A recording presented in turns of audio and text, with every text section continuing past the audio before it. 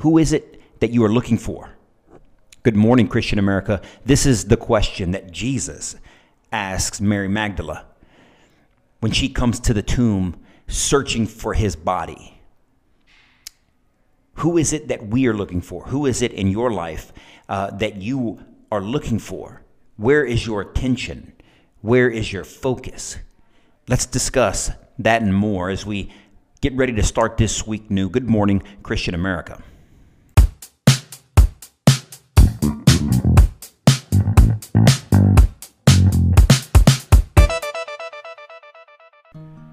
And good morning, Christian America, and welcome to the Good Morning Christian America podcast. I'm Eddie here with the Christian American community and the Christian American T-shirt company, coming to you on another Monday when we try to provide you some inspiration, some motivation to get the week started off right. Get your focus where it should be. Get your focus on Jesus. Get your focus on Christ, because we are the Christian American community. We are a community of individuals dedicating their lives, trying to focus our existence, our lives, our daily grind, our vocation, our education on Christ. Everything should be Christocentric. Everything that we are doing, everything in every aspect of our lives, the way we raise our children, the way we interact with our spouse, the way we celebrate Jesus, the way that we glorify God, the way that we interact with the society that we are in, is all dedicated to Christ. Everything that we do, everything that we seek, every success is focused on Him, because when we receive that success, when we receive those blessings, that we do that with Him on our mind. We do that so that we can then turn around and pass on those blessings to other people and pass on the message, the deeds, the examples that Christ set from us to other people, and get them involved in the Christian American community. Pass on the love of Christ. Treat one another as you want to be treated, to God's commandment of love one another as you love yourself. And the ultimate command that Jesus gives us, to love God with all our heart, mind, and our soul and our strength. It's in this light that today I want to bring you a passage from John 20. In John 20, Jesus has already been crucified,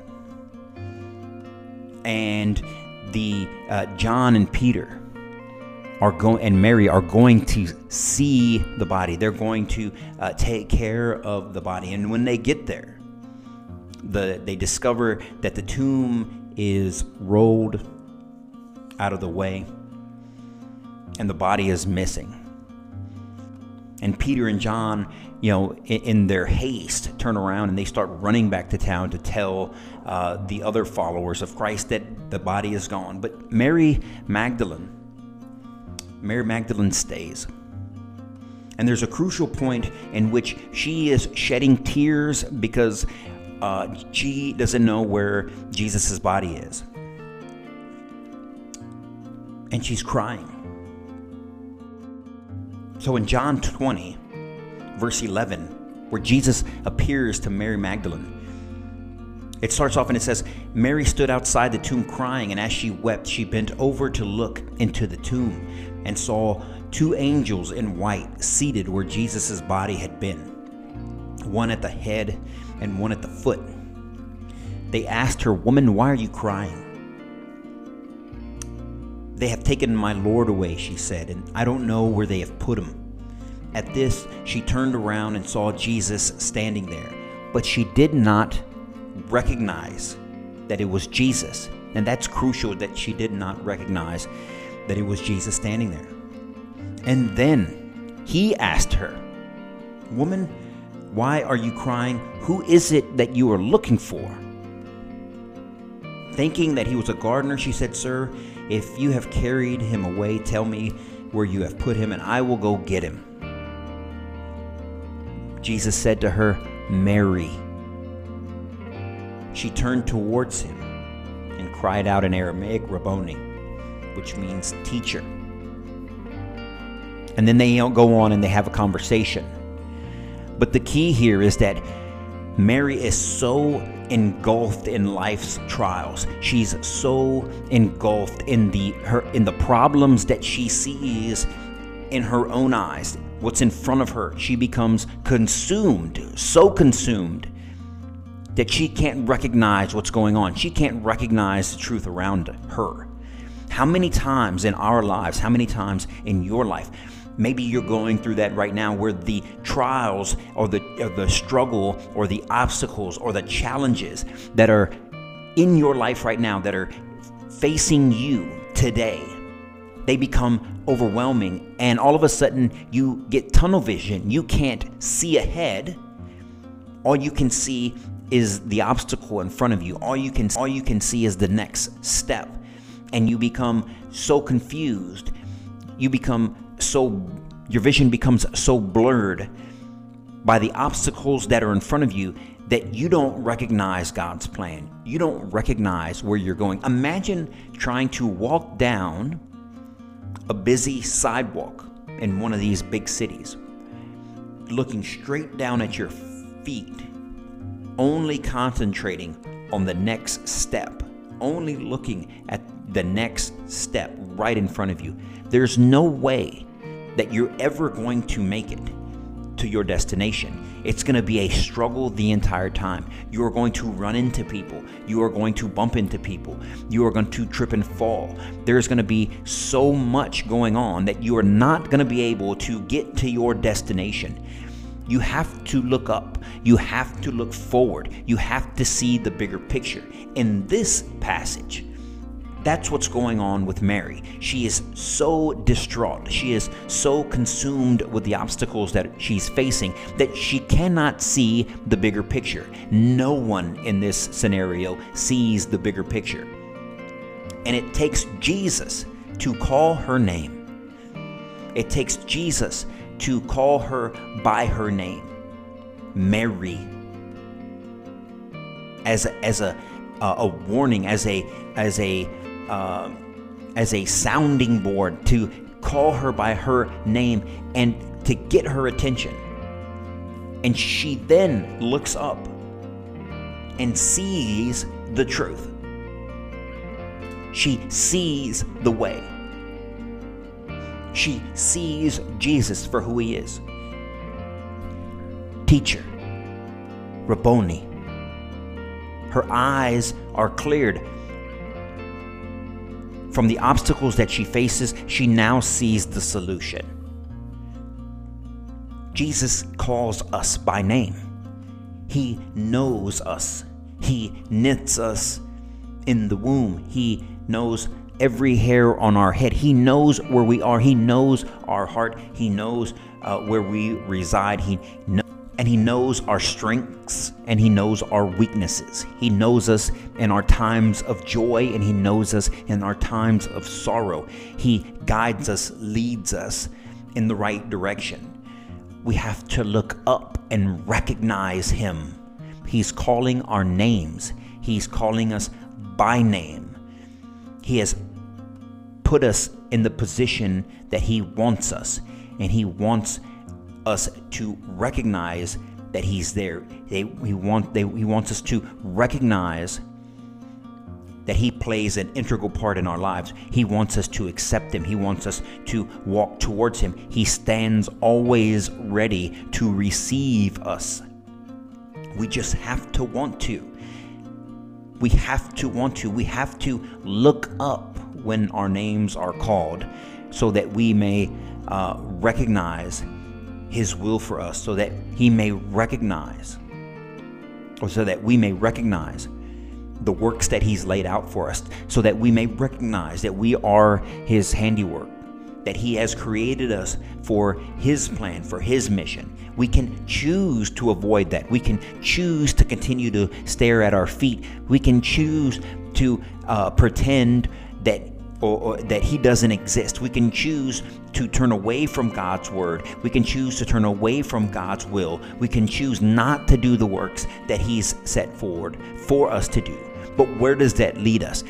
It leads us to challenges and obstacles that seem insurmountable. It leads us into disarray and delusionment. And we see that in the world today, don't we? We see people who don't believe in Jesus. We see people that don't believe in God's plan. We see people that don't believe that He is involved in our lives, that He intercedes in the daily in our daily grind here on this earth in our life.